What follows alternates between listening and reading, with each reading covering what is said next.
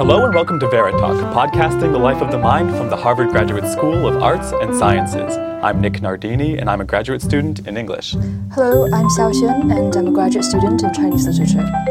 And today we'll be talking with two graduate students about their discovery of a long-lost poem by a Native American student of Harvard's class of 1716, and what we can learn from it about education in colonial New England. Benjamin Larnell has long been familiar to historians as the last student of Harvard's Indian College, an ill-fated Native education effort by the young university. Larnell was praised by his contemporaries as an exemplary student and an extraordinary Latin poet, but until recently, historians believed that all his work had been lost. Then last year, Stuart McManus, a PhD student in history, uncovered a forgotten poem by Larnell while doing research at the Massachusetts Historical Society. The poem is a Latin rendition of Aesop's fable of the fox and the weasel, and was assigned as an exercise at the Boston Latin School. Together with Thomas Keeline, a PhD student in classics, Stuart is publishing an analysis of his discovery in the journal Harvard Studies in Classical Philology. Stuart, Thomas, welcome to Veritalk. Hi. Hello, Nick. So Stuart, I wonder if you could begin by just telling us the exact circumstances of how you discovered this long-lost poem. So my project here at Harvard is to write the history of the globalization of classical rhetoric. And since my study focuses on the Renaissance period, a period when scholars and statesmen used Latin in particular as a means of communication, I am going through as many colonial archives as I can in the United States, in Latin America, and in the parts of Asia touched by European colonization, looking for orations but also other works in Latin. And as part of this, I've spent quite a bit of time at the Massachusetts Historical Society down in Boston. And one day, looking through the catalog, I noticed an unusual little work, a Latin poem by an individual whom I didn't recognize at all, Benjamin Larnell. So I brought it up. It's a single folio, so it's a single piece of paper written on in one side in a fine italic script. And reading over it, I noticed that, first of all, it was a poem in hexameters, and then I noticed the name that was signed at the bottom, Benjamin Larnell, who I looked up in a sort of scholarly reference work, and discovered that he was the last student to be associated with Harvard Indian College in the colonial period. But before you looked him up, you didn't realize the significance of exactly what you'd found? No. He's a figure that we know relatively little about. He's essentially, up to now, he's been a footnote almost in the history of Harvard and the history of colonial New England. Right. And what was the collection in which you found this poem? Was it a collection of works by Native American students or something broader than that? No, it is a freestanding manuscript. I see. That doesn't seem to be part of any collection at all. And it's not actually entirely clear how it got into the archive. It maybe arrived sometime in the 19th century, but where it lay for the 100 years before that, after it had been written, we simply can't reconstruct that. So, as I understand it, Stuart, you brought in Tom Keeline as a philologist to help you publicize this discovery, right? So let's turn to Tom now. Tom, I wonder if you could describe for us what exactly this poem is. Yeah, I'd be very happy to. The poem, as you said, is basically a school exercise. It's probably something that Larnell wrote as an assignment, a homework assignment, at the Boston Latin School. And it describes this fable, this Aesopic fable, that isn't actually found in our ancient sources. It seems to have been maybe added to this Aesopic collection in the Renaissance at some point. But it describes this fable of the fox and the weasel. You've got a fox, he crawls into a grain bin through a crack and eats grain to his heart's content. He gets fat, he can't get back out again. The weasel says, look, if you want to get back out again, you have to leave as skinny as you were when you entered. The end. And so Larnell turned this into Latin hexameter verse. He had some precedent in this, as he knew, because Horace, the Latin poet Horace, who lived in the 1st century BC, had also versified a similar fable. So that's basically the content of the poem and its history. How do we know the context of composition? You mentioned it's a school assignment.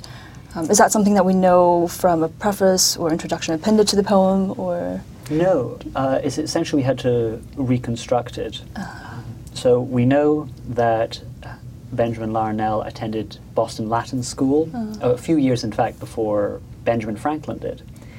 And an exercise that they were required to do as part of their daily work in the school was exactly this, to versify a fable.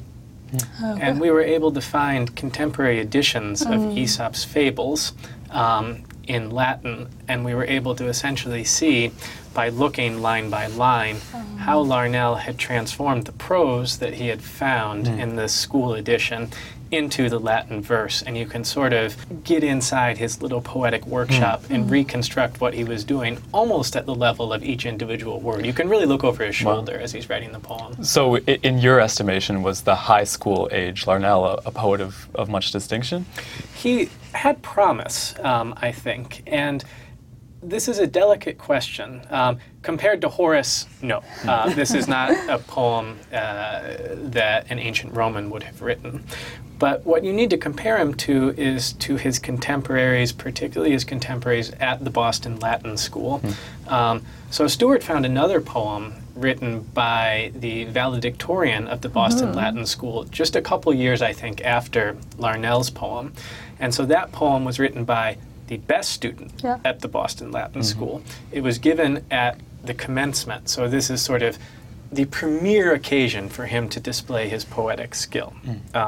So if you look at that poem, you'll see that Larnell is better than this guy, I think. Now, this doesn't mean it's the greatest poem ever. This is not a sort of romantic outpouring of feelings. It's a school assignment. He had a textbook version of an Aesopic fable, and he turned it into hexameter verse. To give our listeners an idea, would you be able to read us a few lines from the poem, whether in Latin or English? Yeah, I'll be happy to. I will read you the first 4 lines of the poem, first in Latin, and then I'll give you the English translation. So this is Latin hexameter verse, dactylic hexameters, and it goes, E suriae longa tenuis vulpecula quondam, forte per angustam tendebat repere rimam, frument ad cumeram, quando bene pasta fuisset, corpore cum pleno rursus discedere vellet. So that's the Latin. And the English, in all its glory, is once upon a time a fox, thin because of long-standing hunger, happened to be striving to creep through a narrow crack into a bin of grain. When he had eaten his fill, he was eager to leave again with his stuffed belly. This is a pretty literal translation designed simply to convey what the Latin says. But what's especially remarkable about it is that as a Native American student, Larnell wouldn't, just a few years before writing this, wouldn't even have been speaking English, right? That is entirely possible. We know he grew up in what they call an Indian praying village outside Boston in Massachusetts, and we know that he was probably from a Christian family, but more than that we can't really say. And is that what an Indian praying village means, a village of Native American Christians? Yes, okay. yes, exactly, exactly. And this particular village was lucky to have a dedicated pastor, Rawson, who saw Larnell's promise and started to tutor him with the idea that he would later become a pastor himself and be able to minister to his fellow Native Americans. As this was kind of a dream that the Puritans had, was to create a native ministry, essentially. And in order to become a minister, you had to be a graduate, which meant you had to go through this classical education that Larnell did. You had to go up to college, Harvard College, and you had to complete the degree, both the bachelor's degree and the master's degree. So how many Native American peers would Larnell have had at schools like Boston Latin and Harvard? None. He was the only one as far as we were aware. But there was this Indian college at Harvard? Yes, that's right. The Indian College was both institution and a physical building. If you enter the yard today by the West Gate and you look to your right around Massachusetts Hall, where President Faust has her office, then you will be looking at exactly where the Indian College building stood from the mid-17th century until it was pulled down in the 1690s. So then by the time Larnell arrived at Harvard, was the college still standing?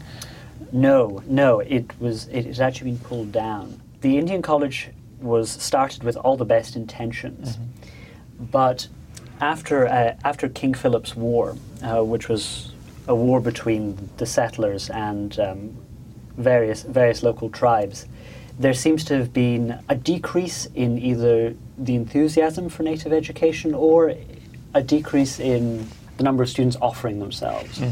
When Harvard needed a little bit more space, they decided to pull down this building, which was not actually in great condition, and replace it with a dorm to hold English students. However, their mission remained. If you look at the 1650 charter of Harvard College, it stipulates that the college has been built for the education of English and Indian youth of this country in knowledge and goodness. There was still this idea that they should be educating Native American students. And in fact, Harvard had received an additional endowment right about the time that the Indian College was pulled down from someone, those of you who know your chemistry might have heard of, Robert Boyle, who was essentially the founder of modern chemistry. But as well as being a chemist, he was very interested in spreading the gospel both in Europe and outside. So he gave some money to fund scholarships at Harvard for Native American students, and this was actually one of the scholarships that Larnell received. Tom, you had given us a few lines of the poem, and Stuart, you've talked a bit about the historical background of this period, and I'm wondering, in this poem, which takes as its topic a theme from antiquity, do we see reflections of the contemporary period of the 18th century, or is this poem purely a technical exercise in being able to write in Latin?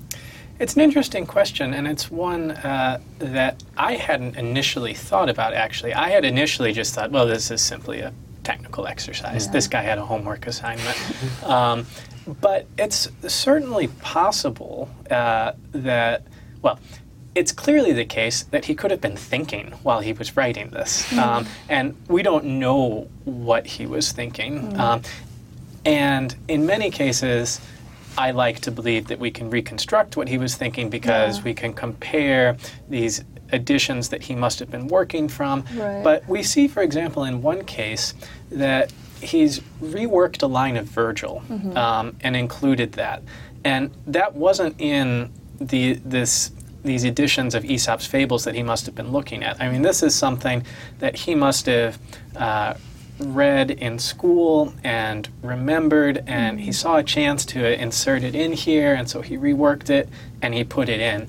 That is, by the way, the sort of thing that might confirm this idea that this is a guy with real poetic promise. And so he could also have just been showing off. He could have been showing off. The two are not mutually exclusive. They might even be related.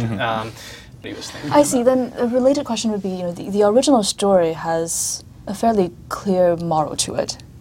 Does this get any remakes or any subtle changes in his version, or does that essentially stay the same? Chashun, could I begin by asking what the clear moral is? Greed. It's a warning against greed. I mean, this is up for debate. Perhaps you guys think differently. No, I think that's basically the sort of idea. I just wanted to hear you say it. And in fact, Larnell actually very explicitly gives the moral at the end of his poem. How does he put it? So at the end of his poem, he says something to the effect of, you'll see many people who are poor but happy because they're free from cares and they know no anxiety. But these same people, when they become wealthy, you will see them walk in sadness and never unfurrow their brows. Wow. So he's very clear about exactly what the moral is supposed to be. And you certainly could see various class implications or something going on there if you wanted to.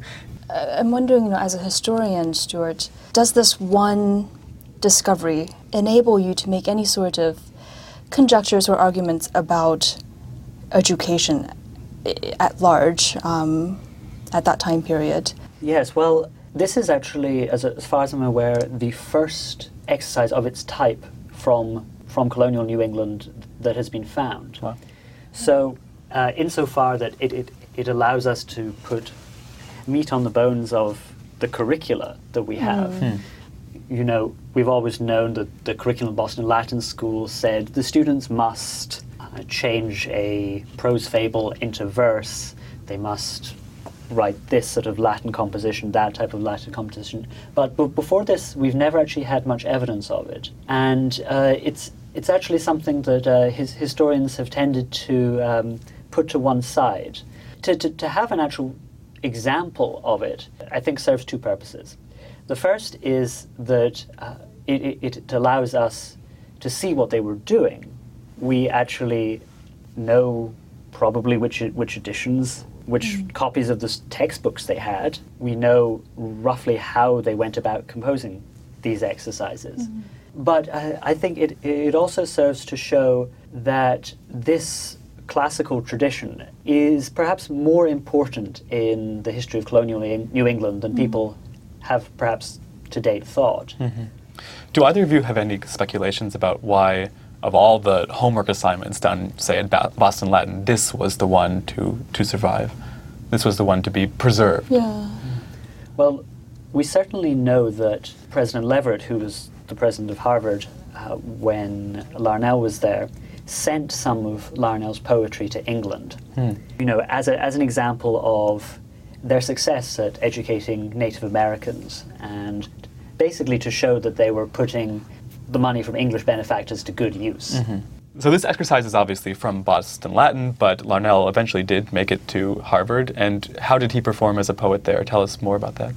Do we He know? developed quite a reputation as a poet at Harvard, in fact, and not just in Latin, but also in Greek and Hebrew. And so President Leverett described him as something, what's the phrase? Do you remember the phrase, Stuart? President Leverett actually described Larnell as, I quote, an acute grammarian, an extraordinary Latin poet, and a good Greek one. So even at Harvard College, among arguably the most able students from colonial New England, he really shone as a poet. Right. But unfortunately, nothing from that period of his work survives, right? No, sadly not. Yeah. And what did he go on to do? Did he eventually become the pastor that his own pastor had hoped he would? Sadly not, no. Like many earlier Native American students at Harvard, he actually failed to graduate. It was in his junior year, in fact, that he was swimming, probably, so maybe in Fresh Pond, we're not sure. And he caught a chill. He was taken back to the house where he was staying. He was staying with Samuel Sewell, who was a local magistrate and a benefactor. And within the week, he was dead. So he never actually graduated. That's terrible, especially since, as I understand it, he was the last student of Harvard's colonial Native American education program, right? That's true, he was the last, and it wasn't until the 1970s, when Harvard founded its Native American program, that Native American students came back to Harvard. Really, he was the last of his type until the modern period. And I understand you'll be bringing him back to light with an article that you're publishing in Harvard Studies in Classical Philology? That's right. Our article will be published in 2014, and it will contain both an edition of the poem, so we'll have the Latin text, we'll have an English translation. There's a discussion of Larnell's sources and his working procedure, and then also a complete discussion of Larnell's life and times, setting things in a bigger context. Great, sounds We'll very... look forward to that. Yeah, we do, yeah. Obviously, classical versification isn't quite the pillar of an education that it once was, but Tom, I understand that you are still writing Greek and Latin poetry. Yes, I actually do quite enjoy writing Greek and Latin poetry, and in somewhat self-indulgent fashion, I've even posted various specimens of my work on my website. Where can listeners find that? It's on my Harvard Scholar website if you're really interested. Actually, I mean, if you read it and you have any comments, I'm always really keen to get comments.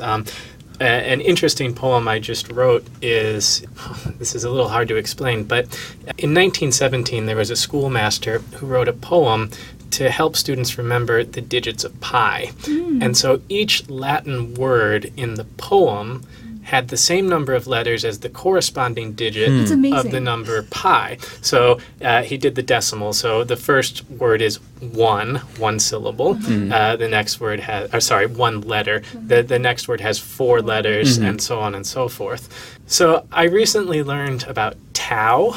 Tau is 2 pi, and there's a mathematical argument for why we should prefer tau, 2 pi, as the constant. So I decided I would write a poem to help you remember the digits of tau. To how many digits? To 25 digits. Not bad. So it's a poem in Latin elegiac couplets, and it is a little bit meta because it reflects on the notion that this is a poem to help you remember the digits of tau. Wow. Who knows, it might be found years down the road by another PhD student in history. It might be. It might be. To their dissertation. Have you tried your hand at any of Aesop's fables? I have not. Aesop's fables hold less interest for me. They held a lot of interest for these Puritans because they inculcated both morality and Latinity at the same time. Yeah, it's efficient. Yes, it's just efficient. I'm evidently more attracted to abstruse technical feats of versification. All right, so Tom, Stuart, thank you so much for joining us, and congratulations again on your discovery. Well, thank you Thank guys. And Xiaoshun, thank you for co-hosting with me tonight. As always, Nick. Thanks also to our producer, James Brandt, and to our guardian protectors in the GSAS Office of Communications. This episode of Veritalk was produced with support from Harvard X, and our theme music is by Domenico Vicinanza. We'd love to hear your comments or suggestions for future guests. You can reach us at veritalk@gmail.com or find us at facebook.com/veritalk. From all of us at Veritalk, thanks for listening.